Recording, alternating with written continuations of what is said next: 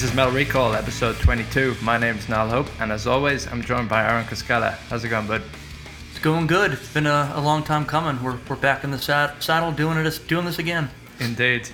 Before we get started, I thought we should acknowledge some pretty cool news that the podcast has had recently, and that is that we received word the podcast was actually doing quite well out in India, which is some very welcome yet potentially surprising news. So, Aaron, I was wondering, do we have a little message for anyone listening out in India?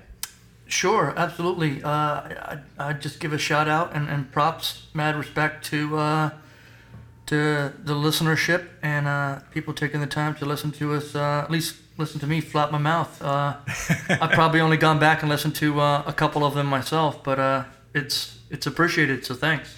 Absolutely. I must confess that my knowledge of the metal scene out in India is very, very basic. So if anybody out in India is listening to the podcast and wants to put some suggestions of good Indian metal bands to us, we'll be happy to check them out and potentially do an episode about them in the future. So back to today's task. We're here to review the 2004 release by Swedish heavy metal band The Haunted. The album in title is Revolver, and this is my suggestion for today. I'm in the hot seat. Before I get into why I selected this album, I just wanted to know if you were familiar at all with The Haunted before we dove in and listened to this one. No, it's if anything, it's quite fitting for the pod, because like a lot of these things that kind of come out of the woodwork, whether it's from me or from you, are bands that aren't necessarily getting mainstream attention. I've always known of them. They've always been, in the background, consistent. I'm on the Wikipedia. They've been around for quite some time.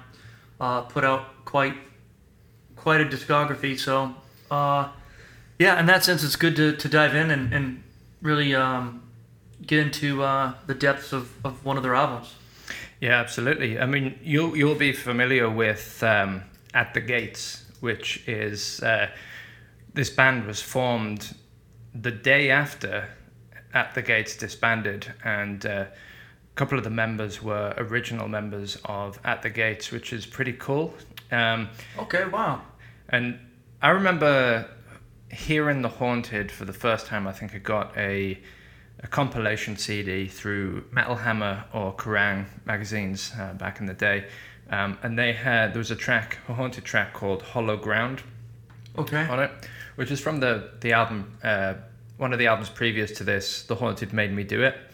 And I remember it was around a similar time. Now we know we'll get into 2004 a little bit later, but it was around a similar time that I was really getting into In Flames, Soilwork, that Swedish melodic death metal scene, of which The Haunted have been associated. They probably, in my mind, kind of lean a little bit more thrash than those two aforementioned bands. Yeah. But rather like you, I'd heard the name. I was very familiar with them being on the scene, but never really driven too deep on them until this album came around. And this was the album that kind of made me a big fan of the band. And then I kind of went back. I'm familiar with sort of the first 5-6-ish albums that they put out. Which song was on the compilation? Hollow Ground. Got it. As a good sort of driving thrash, definitely got echoes of that Swedish death metal, melodic death metal scene.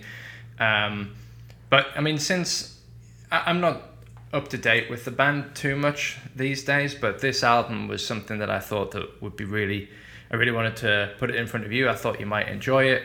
And I remember that I actually had a chance to see The Haunted in around 2007 in Newcastle.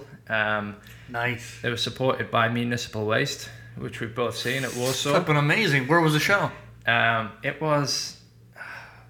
must have been I think it was what was called at the time the Carlin Academy. Oh, okay. which is just like it was like a smaller, wasn't a big venue, but it was like a nice intimate setting.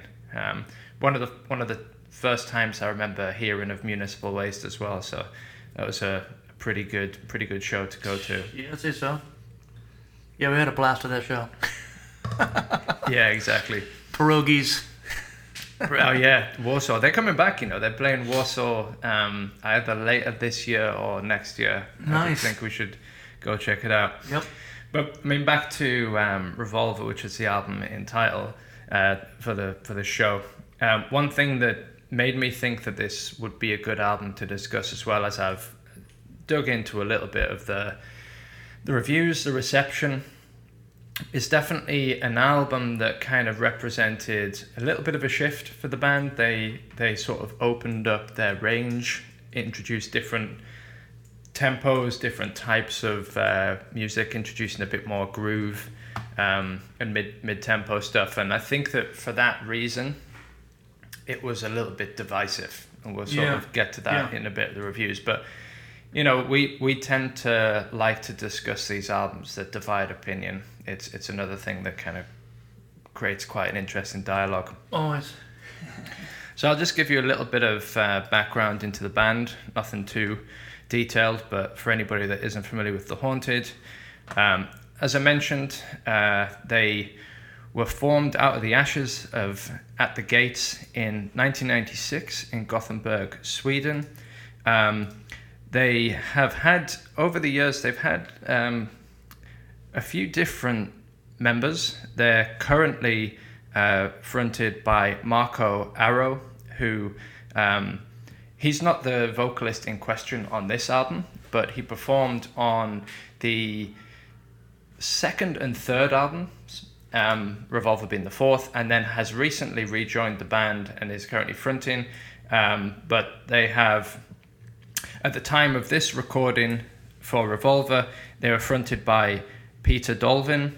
There are two brothers in the band, or at least were in the band at the time, Jonas and Anders Bjola on bass and lead guitar, respectively, Adrian Erlandsen, who is on drums, and Patrick Jensen, who is on rhythm guitar. And both Patrick Jensen and Jonas Bjola are the two sort of ever-presents in the band.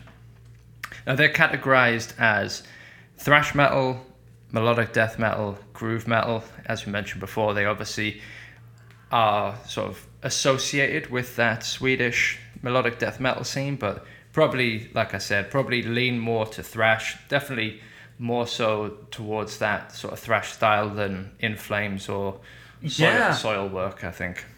I'd go as far as to say even more of a punk and hardcore influence. Definitely. Which is obviously going to be the thrash element, but it's like punk and like hardcore punk, like the vocals especially. Yeah, absolutely. That's why one of the things, just jumping ahead a little bit, that I really like about this band is that I think that element of a singer that leans to sort of punk and hardcore sensibilities just adds like a bit of a unique flavor to these guys, which I think is really, really cool. Screaming like his life depends on it. Absolutely.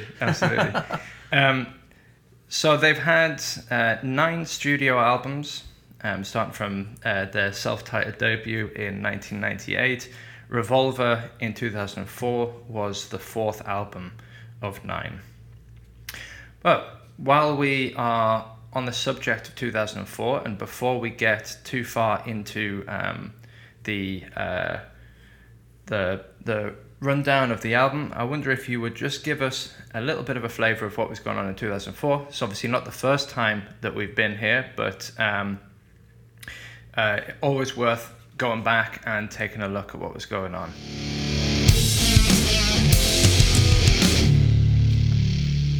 Yep, we've done this here before. Plenty of stuff going on. Newly formed bands. One I'm always been fond of. Speaking of bridging the gap between some death metal and black metal, Abigail Williams, Ailstorm, which never made it mainstream, but they're kind of like a pirate metal band. The Big Guns Architects, newly formed as well. Another lesser known, but I think there's only 2 albums from this band, Beneath the Sky. Let's see here. Genghis Tron, another abstract metal band. Russian Circles, not sure if you're a fan of them. I know of them. I wouldn't classify myself as a fan, though. Don't know much about them.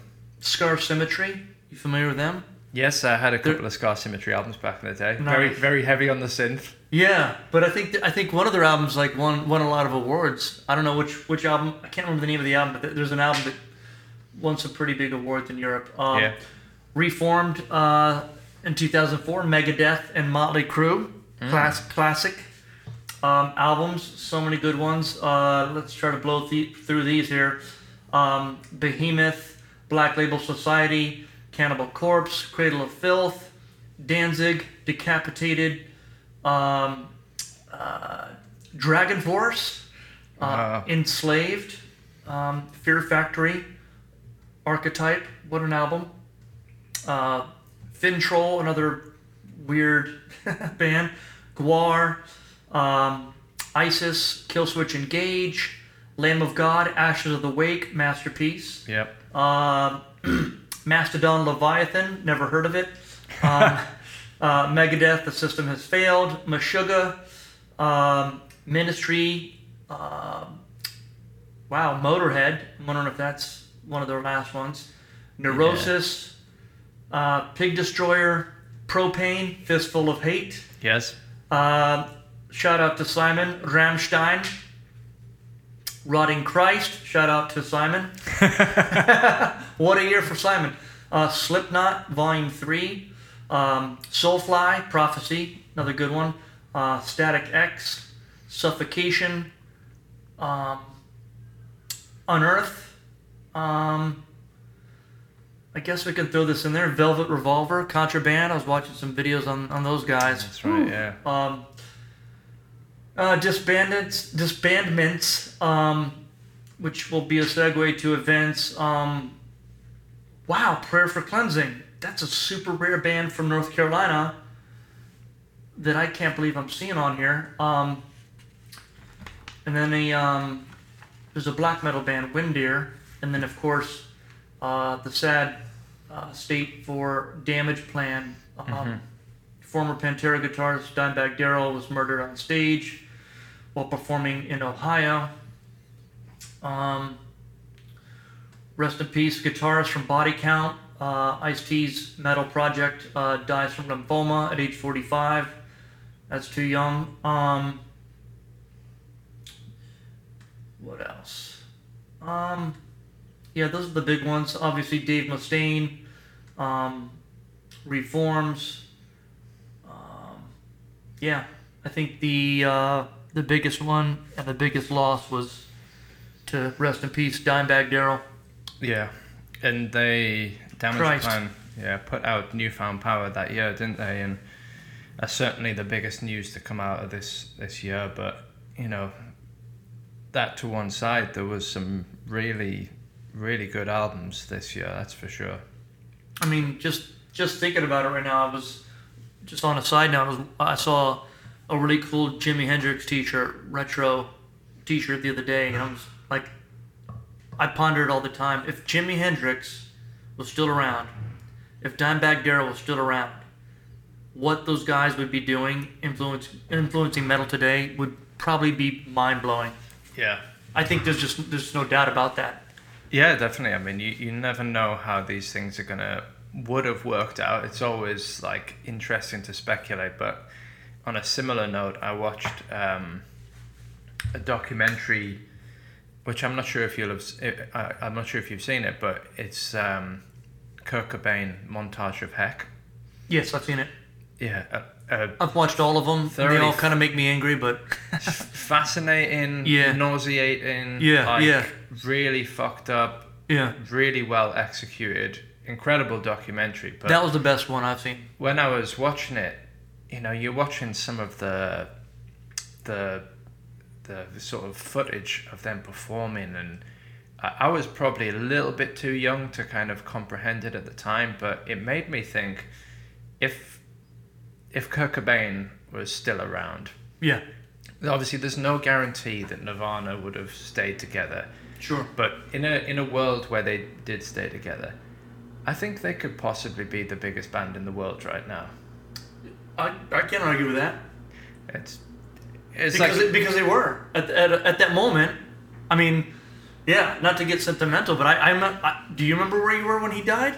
I remember where I was. It was, I mean, we got September 11th. We got moments, when people were, my mother remembers where she was when JFK was assassinated. It's like, I know exactly where I was when I got the news that Kurt Cobain had passed. So yeah. You've got some years on me. They were massive. I was All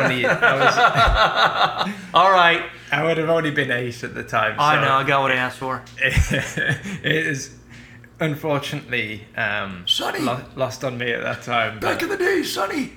Yeah, but it's like you said with Dime. Like, where would they be? What would they be doing? Like, it's crazy to think about.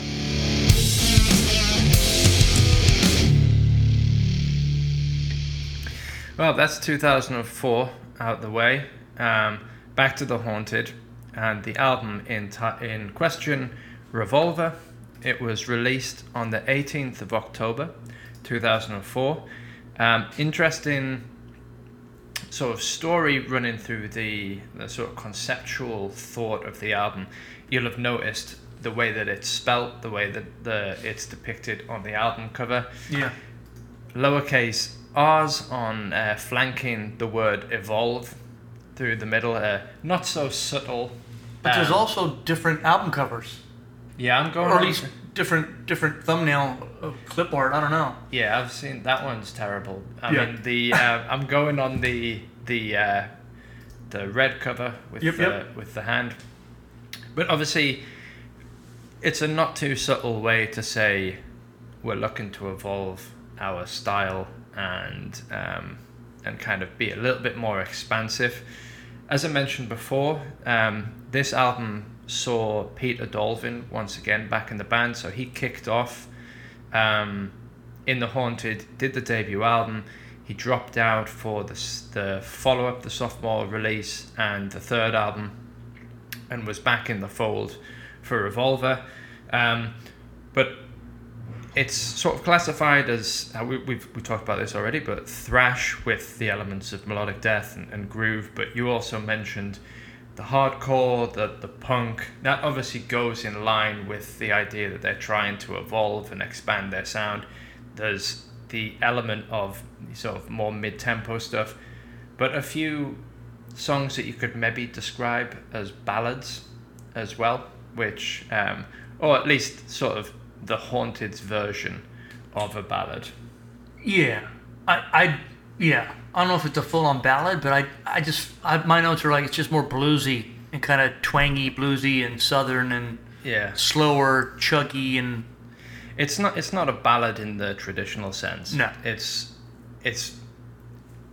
sometimes you think in metal a ballad is classified a ballad if it's clean guitars and like just the hint of a bit of melody, whereas actually I think that the clean parts on this album, or the ballads, are just exceptionally creepy actually. I was just gonna say echo that. Yeah, I'll echo that. Slow, eerie, creepy, and actually haunted.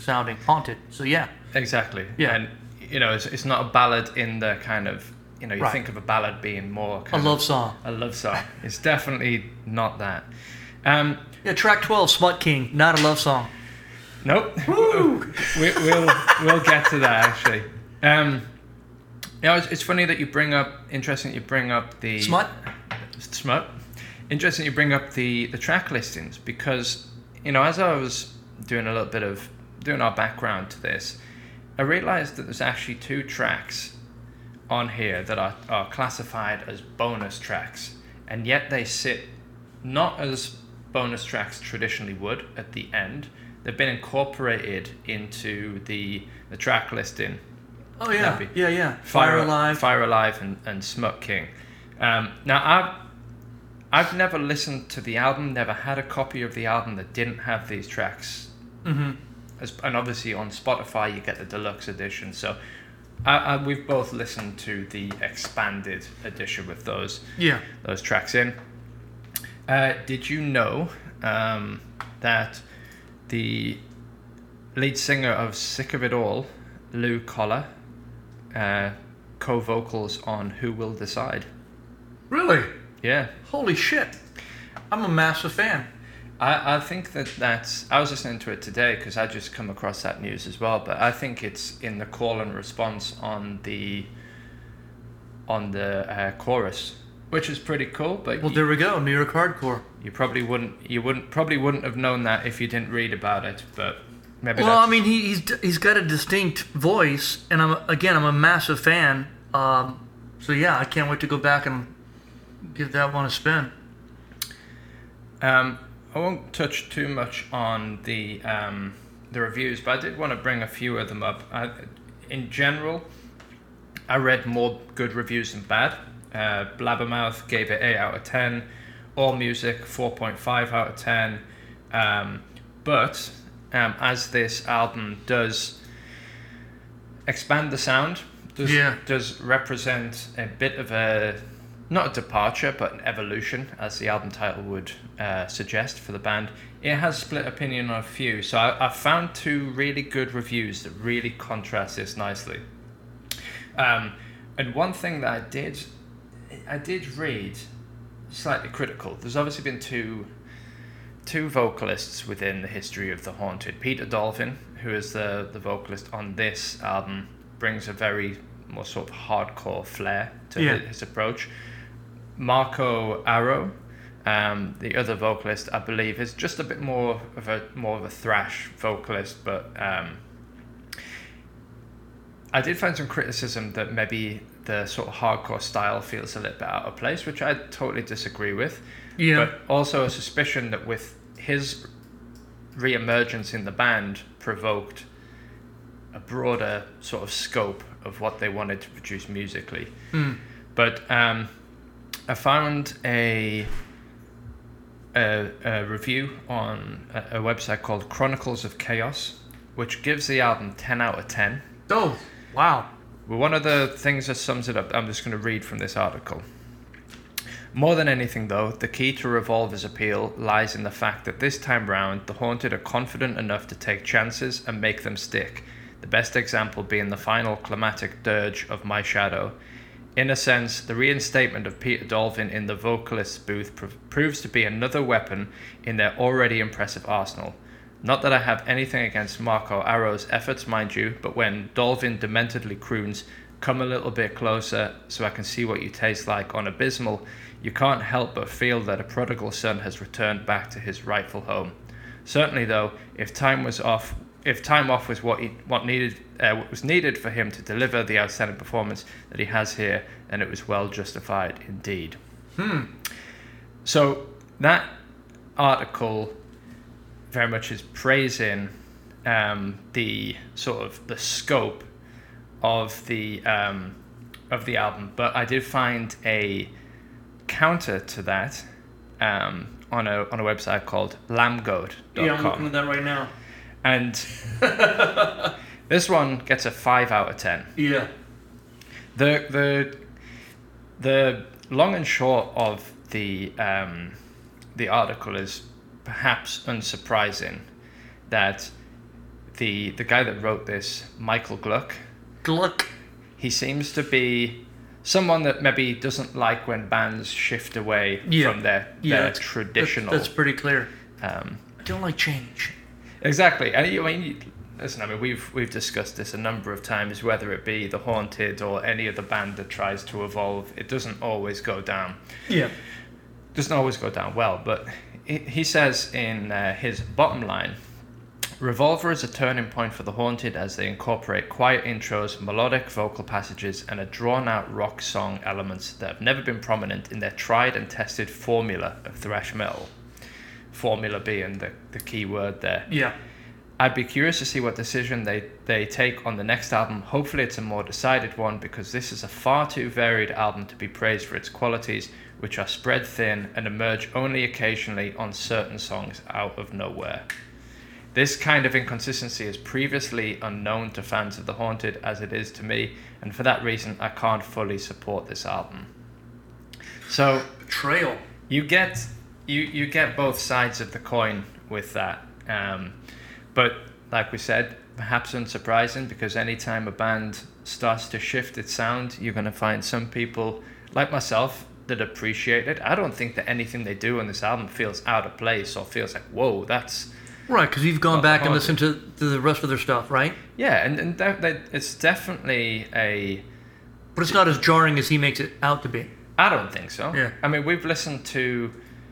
Now, how many albums have we reviewed where there is, you know, the introduction of slower or more melodic, ballady type parts in an album where, like, the dynamic between the heavy and the melodic is very jarring. I don't feel like it feels out of place here. Yeah. Yeah, I don't think... Yeah. Oh, sorry. I guess we just haven't picked an album that has such a jarring shift. No. In other words, we're obviously picking albums that we like as individuals, so even if there is some sort of shift, it's something that's accepted. So yeah, I don't yeah, without really knowing the full background of this band either, and being a virgin ears to this album, it's definitely got dynamic range, as we like to use, and you can hear a lot of the thrash and hardcore and heavy metal bits going on, but those slower songs, if anything, we'll get to it, but those are my standouts. Yeah, those are hands down my favorite ones. So I'm in full support of them doing whatever they want. There is some there's some interesting parallels, I think, to the other album that we reviewed from this year, which was Soundtrack to Your Escape by In Flames. Yeah, good point. Similar. That's a good point. Same year, obviously. Another divisive album, right? Exactly. Two bands from the same scene looking to probably introduce a bigger scope. You know, whether you want to say it's more mainstream appeal, I don't know if it necessarily is, but it's certainly, you know, it will garner a wider sort of fan base, and it may alienate some others, but yeah, very, like... But even Carcass did stuff like this, and people are divided on it. I guess what it comes down to me is it fucking good or not? Yeah. It's like looking at a painting. Like, is it good? If it's good, it's good. Yeah, exactly. And I think that there's often, like, I'm a big thrash fan, and I think that this is often something that, you know, thrash metal is amazing. I love it, but it is limiting to do that for your entire career. I think if you want to, you know, if there's no shame in wanting to evolve and go to the next level, and I think that a lot of diehard thrash fans often just shit on anything that isn't just balls to the wall thrash all the time. Right. And if it starts, and here's where we can segue into something else we've talked about before, is I'm oversimplifying it and saying, is it good or not? But the reality is there is a line. Of course, this is, again, it's all subjective. There is a line you can cross where something, when we describe things as mainstream, that usually means it's poppier, melodic, clean, overproduced, polished, simple. I dare say simplified. But again, sometimes simplicity works. Yeah. But when you get all of those things lined up, it can become cringeworthy. Oh, absolutely. So there is a certain argument there. If it is too clean, it is too poppy and too melodic, but this album is not doing that at all. No. It's borrowing from certain bands, Slayer. We'll get into that, but Christ, it's killer. Yeah, I think there is. Where I normally stand on it is, if the evolved sound still feels at home within what the band's put out, but like a natural evolution, Right, and it's I'm not all jarring. on If board with it's it. not just jarring you. Yeah. Now, if you kind of go from one thing to the next, like, Some bands can do that, right? I can't think of anyone off the top of my head, but yeah, I mean, I kind of think, you take the Metallica example. If you go from And Justice for All to the Black Album, it's a huge shift, but it still sounds like Metallica. yeah. But if you go from the Lou Reed album, that's jarring. Exactly, there's been some missteps along the way. Let's just say that. But as long as Lars is happy. Anyways, we're getting sidetracked. We are. So before we get too sidetracked and before we get into our thoughts on the album, Any more reviews? that's all I've got. Unless you had something else that you wanted to touch No, on. most of them are pretty pretty high up. 8 out of 10, 9 out of 10. You got the 10 out of 10. They're definitely referencing Tom Araya from Slayer. Shout out to Lou from Sick of It All. I mean, that's really cool, actually. That's tremendous. I never knew that. I mean, they're fucking legends. So Actually, something interesting that we were talking about just before we dialed in. Even having the lead singer of Sick of It All guest, and you mentioned like, yeah, that's kind of borrowing from that, stepping into that New York hardcore sound. For a Swedish band, especially with the vocals, they feel like they have more of an American sound than like Yeah. the likes of In Flames or At the Gates. Or, we'll get into that when it comes to the critique, because I'm on the fence with that. I think there's a few things going on there, and you're not wrong with that, and that's what's good and bad about this album. But we can get into that. Cool. Well, speaking of good and bad, let's have a look at our thoughts on the album cover. And as you mentioned, that when you Google it, you seem to get quite a few. There's like an alt sort of version that has like a black silhouette of a suit and like Some vampire fangs. yeah. I'm not going to talk about that one personally, but we will talk about the red cover. It's got the hand in that kind of Posterized. heavy on the contrast, black and white, scratching. And then there's an eye in the elbow. Yeah. The inside pit of your elbow. Yeah. All right. Well, I mean, But why? I've got no idea. It's upside mate. down too. It's an upside down eye. I've got no idea what's going on. Like, hold there, on, but- let's turn upside down. Yeah, the eye is upside down. Anyhow, Is there any concept here at all for you? Like, I mean, what do we take from this? Well, again, we'll get into more detail when we get our opinions in here. It kind of fits with part of my critique of the album, which is mostly going back to that Lamb Goat review. I don't hate the album; it's a good album, but the lyrics, the songwriting, the lyrics are, to me, a bit disjointed. And I know we've talked about lyrics before and how they can be abstract. It's an art form in itself. Mm-hmm. Writing lyrics and poetry and abstraction and different meanings and interpretations. But I couldn't quite put much of the lyrics together on most of this album. No, me neither. There's some pretty loose themes, but in general, I couldn't really connect many of the dots.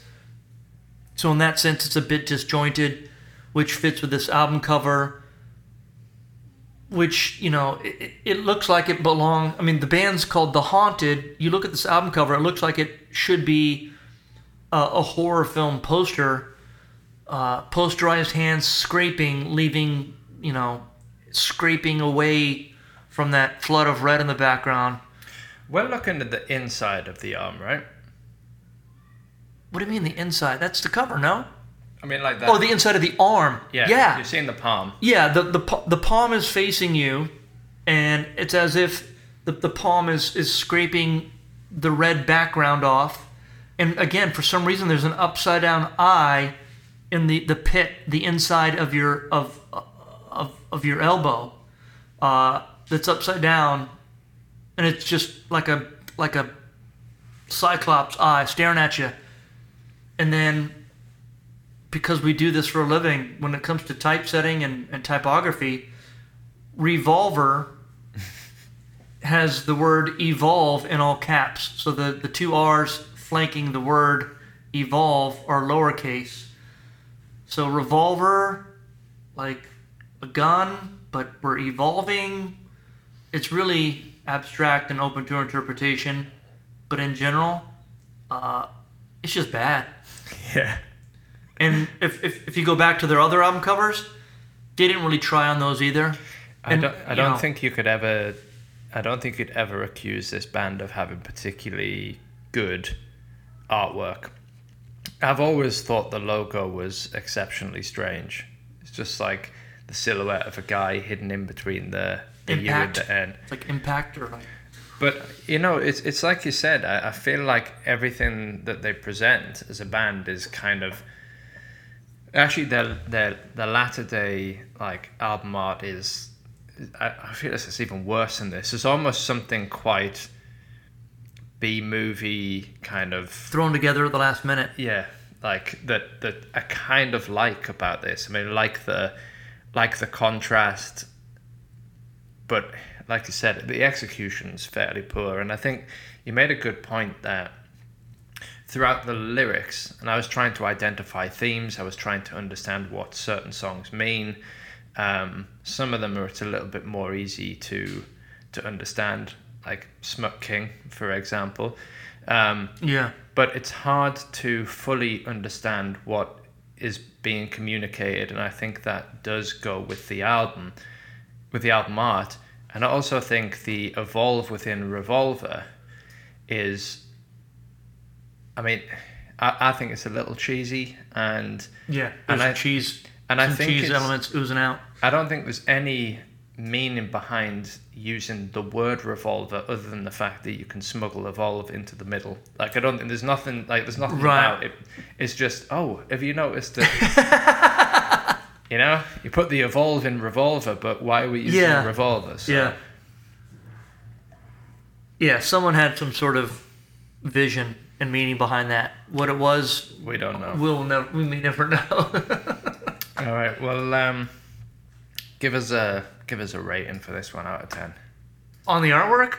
Yep. Oh, Christ. It gets like a 3 or a 4. Just because obviously someone knows how to use a Photoshop filter. They get a few points. They changed, the Haunted logo. That was already pre-made. They dropped that in. I guess the graphic posterized effect is cool in concept, but as we said, it's kind of piss poor in execution. They did decide to use a different font for the word revolver, and then they clearly had some sort of concept that we'll never fully understand by making evolve all caps.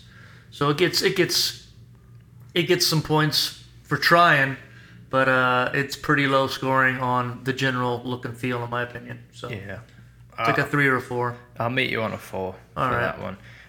Incidentally, have you seen the other front covers that they've done? Their other covers? For the other albums? Yeah, I think I mentioned that earlier. They're pretty straight. It's just a black background with the Haunted. Yeah. And maybe a stock photo. The coolest one that they have, and there's a couple of different versions of this, would be for the Haunted Made Me Do It album. Yeah. And it's just shots of famous serial killers across history. Yeah. So there's a bit more of a concept there, but the rest of their album covers are pretty poor as far as things go.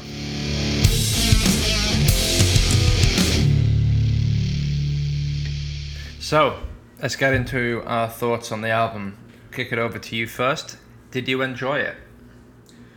Yeah, in general, I enjoyed it. I getting into the overall sound of this album, and the fact that it covers a broad range. Definitely some hardcore punk, the huge thrash influence, which runs through most of their albums apparently. The metalcore, riffs for days, good groove, good melody when it needs it. But my standout tracks, hands down, were the slower, bluesy, Slayer-esque, southern, just eerie, haunting sounding tracks, such as Abysmal and Burnt to a Shell. Just creepy, eerie, and just great moments, eerie moments, breakdowns when riffs kick in, and I mean, it's just headbanging material. It's so good. Yeah.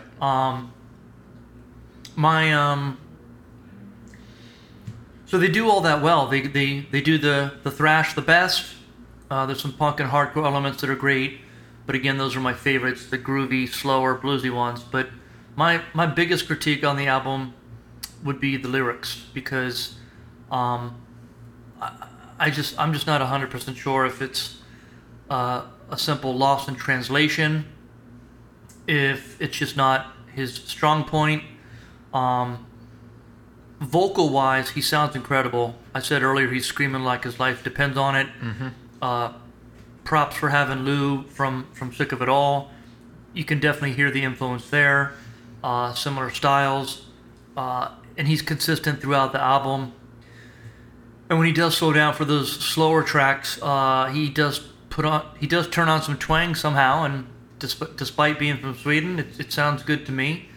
So again, I don't know if he's just borrowing from some cliches in lyric writing for metal songs, if he's or if something's just lost in translation. But that's really my only and biggest critique of the album, was trying to interpret what any of these songs meant as far as the theme.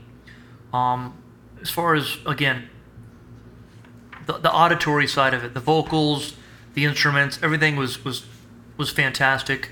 But I think, I'm gonna probably get a little deeper into picking this album apart lyrically, because first off, Abysmal, hands down my favorite track. Spoiler, we'll get into those. Abysmal is a masterpiece, but one of those first lyrics, come a little closer so I can see what you taste like. I don't know anyone that wants to look for what you taste like. You probably want to smell what someone tastes like. Whatever, semantics. All against all. I'm not sure the meaning of that. There's definitely a continuing theme through this album lyrically that's very nihilistic, about broken promises, lies, self-loathing, and just feeling worthless. Oh, hugely. And look, not only looking inwardly but outwardly at the world, being just like worthless and not going anywhere as far as receiving any fulfillment in life. And then a song like Who Will Decide, the one with Lou on it, he's picking apart, misinformation, myth, construction, societal social commentary on that. Nothing right. It's just, my notes say it's just nihilistic as fuck. Yeah.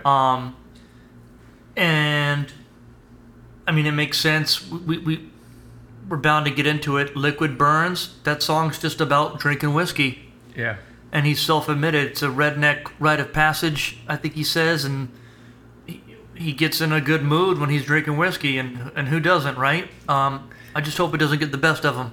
Who knows where he's picking up this redneck vibe from, because, he's in Sweden? He's from Sweden? They have rednecks in Sweden? I'm not entirely sure. And then it's going to be awkward, but this is where it felt awkward.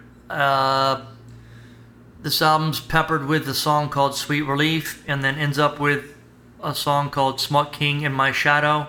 And these three tracks incorporate a lot of sexual subject matter Like a Japanese girl with a taste for absurdity, roped up and screaming for more.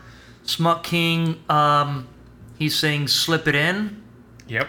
And numerous times, actually. Yeah, it's kind of repeated. That's the chorus. That's the chorus, yeah. My shadow, he talks about his shadow disappearing, which is, I mean, you don't get much darker than that. If we've all got a shadow side and a light side, but if your shadow's snuffed out, you might as well be dead, but... Or the shadow has consumed him, yeah. Yeah. The word nymphomania is thrown in there, so there's definitely something hypersexual going on lyrically.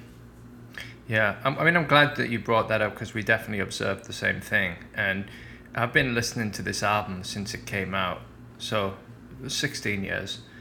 And until very recently, I had no idea what they were singing about. I kind of still don't, because I think you touched on this. Like, I think a lot of the content is, I think the lyrics are, well, delivery is a different thing, but what the lyrics actually are written in a way that I think there's a certain level of abstraction that you're not entirely sure, but you can pick up on themes.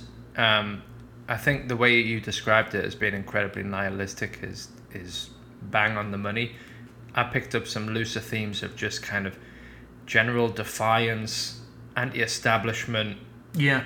But a huge amount of wallowing in self-pity, self-loathing, and this idea of kind of judgment and acceptance of like a darker side, but almost like there is no hope for you, because there is a definite, throughout the entire album, there is like a underlying seedy, dirty, sexual kind of, almost feels like kind of the music that would sort of accompany like a snuff film or something. Like, I needed a shower after I listened to this album.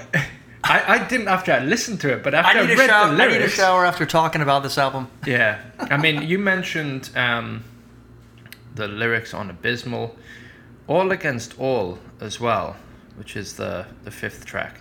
The chorus, a perfect body, a twisted mind. And then he goes on to say, we fuck till it bleeds, which, you know, it doesn't sound particularly good. You mentioned Sweet Relief and My Shadow. There's just the line, you know, do you spit or swallow? Which, you know, is... I mean, it is what it is. Abysmal's not only a masterpiece, like, yeah, it's a nod to Slayer. If you haven't heard it, it's a definite nod to Slayer. Play Season of the Abyss before and after this song. Lyrically, it's just filthy. I mean, the chorus is, I mean, when it erupts, he says, I'd be better off covered in lie. Like, he just wants to fucking dissolve himself and be eaten by dogs. It's a pretty filthy, yeah. I mean, the chorus is, this one is abysmal. This one is a one-way ticket down. Yeah, it's like he's... It's almost self-referential of the actual song. Yeah, he's like... Yeah. It's like he's outside of... Yeah, third-person reference. Like, I'm complete shit. Outside... It's a lot different from, like, Lemmy talking about being, you know, I'm a dirty dog that drinks all the time. He's like, no, this guy, meaning me, I'm complete shit. But, you know... like what the lead singer Peter Dolphin is singing about is one thing, but the way that his performance on the album is one of my absolute highlights and what makes this album so good to listen to. I read in one of the reviews earlier that there's a lot of praise for his kind of desperately passionate and aggressive style. Like, he definitely he reminds me, he's screaming like his life depends on it. He's giving it all, his all. That's where it succeeds. Yeah, I mean, he's got I think he's got quite a unique voice. I really like the more hardcore aspect of what he brings to the table. I think he's got a lot of range. You know, there's screams, shouts, there's growls, there's like when he does the more clean, you know, vocals, they're not clean, wishy-washy, super emotional. They're like, they have like, their ballads, like in his performance, and tied with what he's singing about, has a really creepy, dirty vibe. I can't help but wonder what an entire album would sound like if they did songs like that. Yeah, exactly. I was reading in one of my reviews, like I'm familiar with the album that came after this, but not to the level that I am with this one now after reading the lyrics, but apparently his lyrics in the follow-up to this require a second read as well. So, oh, Christ. All right, yep. So who knows what's going on in the guy's head, but, you know, what he does exceptionally well. And his style isn't like this, so bear with me a second, but it kind of reminds me a little bit of Ollie Sykes in Bring Me the Horizon. Not because they don't sound anything like each other. Just get that out of the way. Yeah. But more that in the aggression that they carry and their delivery feels so authentic and feels like they're always on the verge of like losing it, blowing their voice. Like there's like an uncontrollable aggression. Authentic. Yeah. Very authentic. And actually on that, which is going back to my point. If you're gonna change up your style, as long as it's authentic, that's genuine. And that's what makes things good. If you're trying too hard and it's like over dramatic and cheesy, it ain't gonna fly. But yeah, you're absolutely right. This guy's giving it his all. The one thing that I don't think is particularly authentic is the accent, right? True. Because I'm sure I'm not alone in thinking that obviously there's the hardcore element, but... And maybe English is a second language. Some of the word choices don't really make sense. It's like, why did he use that word? Maybe. I mean, he's also singing with a heavily sort of American sensibility. Like I would say that at times he's going out of his way to do a bit of a Phil Anselmo-esque kind of style. I thought about Down.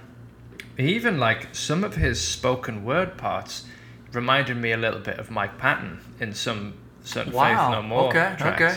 I might be I'm throwing out all random references here, so I might be completely off it. But like I love his performance on this, so I won't shit on it. It's just that you can sense a few when you know where he comes from. Yeah. And you know what he sings like, you can see where he gets his influences from. If that makes sense. We don't know anything about the guy. We don't know where he grew up and etc. So it might be completely off it, but that was just my take. But while we're talking about his vocal delivery, this is tied to the guitars as well. But my favorite part, you said Abysmal was your favorite track, which I think is absolutely amazing as well. Big time. But the bridge on 99, which is the second track. Yep. It probably my favorite part of the entire album, and another Bring Me the Horizon reference. You know, we talked about when we reviewed There Is a Heaven, whatever it's called. Yeah. There Is a Hell, and then something else. Yeah. There's a track on that called Blacklist. Mitch has it tattooed around his waist. Yeah, shout out to Mitch. The track Blacklist, when he screams Blacklist over that riff, it's like earth-shattering. Yeah. I feel exactly the same way on the bridge when he screams "No one gets out alive" just as it kicks into the halftime version of the chorus. And man, when you listen to that, there's so much power in that. That's my second favorite. Love that track. Yeah, that's number 2 for me. Let me give you a couple of additional thoughts. Like, I think Peter Dolphin's performance on the album is one of my big main reasons for loving this, but also it's just an album chock full of great guitar playing. You know, obviously always something that appeals to me. I think almost It's definitely got your signature sound on it. I was gonna ask you whether when you Always, listen to it, dude. you're like, yeah, Always. you know, this is why I like it. Always. Like, I'll go a step further. When I listen to certain albums, this one included, all I can imagine is you, like, picking up your guitar and, like, playing. I can see you playing these licks. Yeah, I actually. Have you ever tried? Never tried to play. Oh, any you of these, gotta learn Abysmal. Oh, I mean, the guitars across this entire album, I think almost every song has one hook Yeah, that hooks. that I really like. It's really catchy. Yeah. It's really catchy. I mean, you mentioned there's obviously like a huge Slayer sound. Like they've mastered that creepy riff. And there is just the way that they have like this, they kind of bring that creepy meandering style of a riff with all these, I don't even know what kind of the chord system is, like Phrygian or just these odd sounding notes that just make it sound super creepy that obviously Slayer do so Dissonance. well. Exactly. Yeah. And they do that so well on the sort of chorus to, Makes you uncomfortable. yeah, chorus to 99 as a bridge riff on No Compromise. The start of Liquid Burns feels very Slayer-esque. Like we talked about this, there's parts of this album that I think sound quite familiar to God Hates Us All by Slayer. Like the track Disciple kind of springs to mind from that album. Especially at the beginning of the album, yeah. But, you know, Abysmal that you were talking about before, the guitar harmonies that they have right at the end of that track, the outro is just phenomenal. Yeah. So catchy. So I just love the guitars throughout the album. It's really, really difficult to listen to this album without banging your head. Yeah. And I think that overall, this might sound, you know, in the wrong ears, this doesn't sound particularly good, but it's such an aggressive album. And I think that's what kind of makes it one of those great metal albums that is good for working out, getting a bit of aggression out. I thought about it too. Cathartic. I was like, I bet now hits the gym with this one. I did this morning, man. And I was like, listened to it, and I was like, it's perfect. It's almost the amount of time that you would work out in the gym. It's like 52 minutes. Yeah. So it's perfect for that. And you know, I think, you know, some of the reviews, the diversity on offer with the different types of music, I think it caters to, there's something for everybody in it, and you know, it works for me, I think. Yeah. And the harsh reviews, I think, are too harsh. Yeah, exactly. They're not.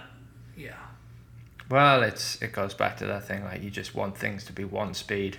Yeah, that guy, he gave himself away at the end of that review. So you slow it down, and then that's not thrash anymore, apparently. right. Some other. I mean, you mentioned Abysmal is your favorite, yeah? Yeah, Abysmal is my hands down. Like that's just the clear-cut winner on this album. I've already listened to it about 5 times today, and then 99 is like just a thrash banger. Yeah. And then I gotta go with the other slowed down bluesy creeper, Burnt to a Shell. Yeah, dude. Because again, the lyrical when you get into the lyrical content, it's just filthy. Yeah. This guy is so self-deprecating, and you know, yeah, I talked about his choice of words because he's Swedish, but the lyrics, it doesn't matter when it comes to self-deprecation. I mean, you fucking get it. And on Abysmal and Burnt to a Shell, they're both self-deprecating tracks where you're just like, this guy might need some help. I don't know, because they're pretty lowly tracks, man. His bandmates were like, "You alright, mate? Yeah, you alright? Need a hug? Everything okay?" But Burnt to a Shell was definitely one of my highlights. Like that is Right? That is when I just think, how can you look at that sound and that song? How can you listen to that song and have a problem with them expanding their sound to take in that, because it's so creepy, and also the chorus, probably the best chorus on the album, and the lyrics actually on this one, like I think is so cool when he says, "So when I die, lead my remains into the fire." I was like, that is. Yeah, the whole song. Sick. Send me another mile down, complete the divide. Everything must go. I know when it's my turn to ride. Hell is my desire for truth and pride. The other thing that I wanted to point out about his delivery on this album is that I think the transitions that he pulls off between the various different, whether it's from like a more melodic part into a screaming part, they're just so filled with. You mean within the songs or between songs? In the songs. Yeah. Between the songs. The transitions that he pulls off just add so much of that sort of desperate, dark attitude. And I think that with the chorus, the burnt to a shell is incredible, but then as he, on the second chorus, when he screams burnt to a shell over like the bridge riff and into the end of the song, you're reminding me of that fact. Yeah, no, you're reminding me of that fact. It's so good I take it for granted, but you're absolutely right. The fact that he can do that, so yeah. Yeah, he's good shout. He's got a lot going for him on this album, but 99, like that's you go on a Spotify, that's their most popular song, and there's a reason for that. They, it's a thrash banger, like you said. It's got those triplets. It's very galloping. Yeah. Yeah, I've got no idea what it's about. No. Like, part of me was like, there's a part where he says cash money up front, we're all part of the scam. I started to think, is this some kind of like, evangelical sort of society? But then the chorus, 99 knives, like that. I mentioned that bridge part where he screams no one gets out alive. Like, there's also, listen to this, because we didn't touch on this when we were talking about the Horribles, like, the seedy side of this. Last verse, there's a line: preteens given head in the back room, a family built on abuse. Like, yeah, I'm like, you can't say that at the end of the song. What the fuck does that mean? Yeah. I mean, for all we know, this is just like, is that him, his sister? Like, who's doing what? Who's giving head in the back of a room before they're a teenager? I know. Yeah, I'm just pretending that isn't happening on the song because it's such a good song, but that's fucked up, man. But I mean, the riffs on that just, and the bridge, a favorite part on the album without a doubt. Yeah. And then my last track, actually, funnily enough, that was one of my highlights, is one of the bonus tracks called Fire Alive. And the reason I like this is very sort of down to my personal taste, because it's got serious Testament vibes on this. Like, it's got such a good main riff, but those like, who likes Testament? This guy.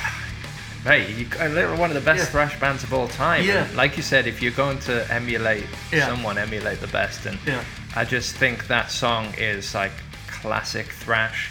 Got a great main riff that like really has that kind of Testament kind of creepy harmonized guitar line. The chorus, there's a few chanting as they shout "Fire Alive." This is another one where I've not really much idea what they're talking about.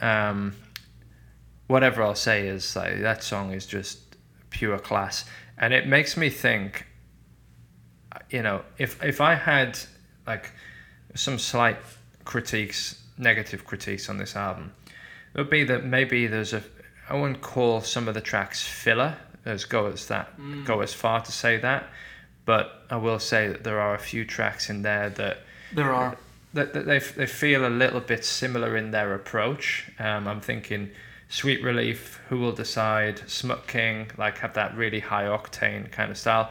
It makes me think like why a track like Fire Alive, in my opinion, would be deemed a bonus song when it's actually one of my favorite. But maybe that's just a personal well, we needed Smut King for something to talk about, right? That's true. let's like, whoa, okay. Yeah, exactly. They were like, should we include this or not? Yeah, he was like, I was just checking. He's like, I wrote the song about my my Pornhub history. Yeah. But then, like you say, funnily enough, you know, we had this theory that there is some of the content is so dark. Is it self-referential? Who knows? But ending with a song, My Shadow, even when it comes to the limited edition, which they, you know, when you're putting a bonus track onto an album, it tends to be it comes after the album has finished. Yeah. They've put that intentionally at the back end of the album each time, which makes me think My Shadow is this kind of all hope is lost ending to the story, and like an admittance of like judgment, or, you know, based on some of the themes that we've heard earlier in the album. Yeah. I'm worried about the guy. Well, he's no longer in The Haunted, so maybe the rest of the band were too. No, I'm definitely intrigued to take a deeper dive. Like I'm making a note I want to read the lyrics of the album afterwards. Yeah, same actually. But if you wanted to listen to, I would go back and listen to the debut album. Okay. Like, I mean, that's like pretty serious thrash. That's really cool. All right, let's wrap this up. They're coming out the gates. Yeah, exactly. Straight on the back of that. Yeah. Any final thoughts and your rating? No, it was another fun one, man. I mean, again, it's a band that's been on the radar. It's a blip on the radar, and I responded to the ping and took a dive, and I'm not upset. It was fun. Out of 10. 7. 7. Yeah. Nice. Because I just expound on that.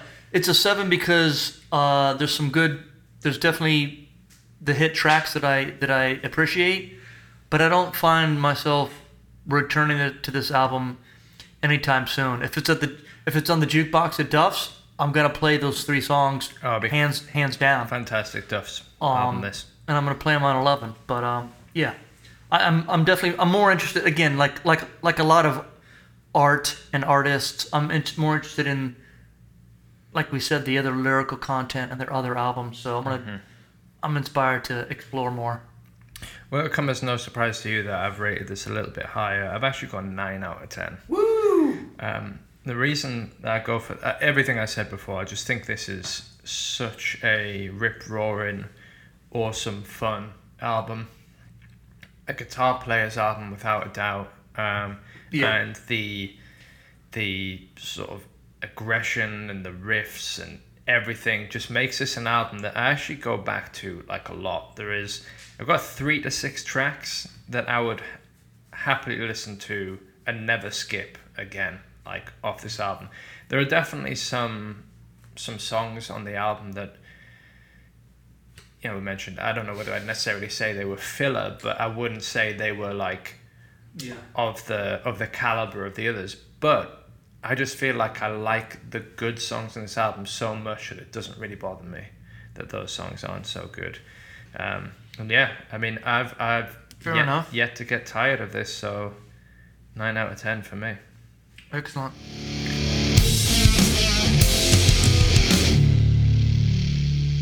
So The Haunted would follow this album up in 2006 with The Deadeye. That was I saw them on that tour with Municipal Waste, so you should definitely check that out. And also, let's both make an effort to read the content of those lyrics if they are as exciting as we think they may be. Yeah, I will. Quick check on set lists and what this album meant to the future of the band. So the last set list I've been able to dredge up is from September 14th, 2019 in Polketten Liseberg in Gothenburg, Sweden. They had a set list of 20 songs, and on that set list they played 99. They played All Against All, and they played No Compromise. No Abysmal, unfortunately. Where does that one rank? We'll get to that. I mean, I can understand why maybe that's not so much a live song for them, but I watched it live. I googled it. Oh, well, there you go. Songs played total, 99 is third with 179. No Compromise, which is the album opener, another banger, 7th with 141. In the top 20, All Against All is at 11 with 116. Abysmal is 20th, 47. Now, divisive. As always, this is what we've been able to gather from Setlist FM. It's not, I imagine it's not extensive. But of the albums that they have, of which they have 9, Revolver is the third most played in live sets, with 520 times songs from that album have been played. All right, that pretty much wraps it up. Cheers for joining me on this one. Yeah. Over to you for the next. Yeah. And good one, mate. If you like what you're listening to, please remember to rate, review, and subscribe to the podcast. Find us on Instagram, find us on Twitter, email us at metalrecallpodcast@gmail.com for any Indian band suggestions. Yeah, shout out to India. Get back at us. Yeah, we'll do a tour over to India at some point in the future, perhaps. I say we do an episode, and we tackle top 3. So give us the top 3. Yeah, for sure. Who's carrying the torch? All right, mate. Cheers for that. All right. Till next time.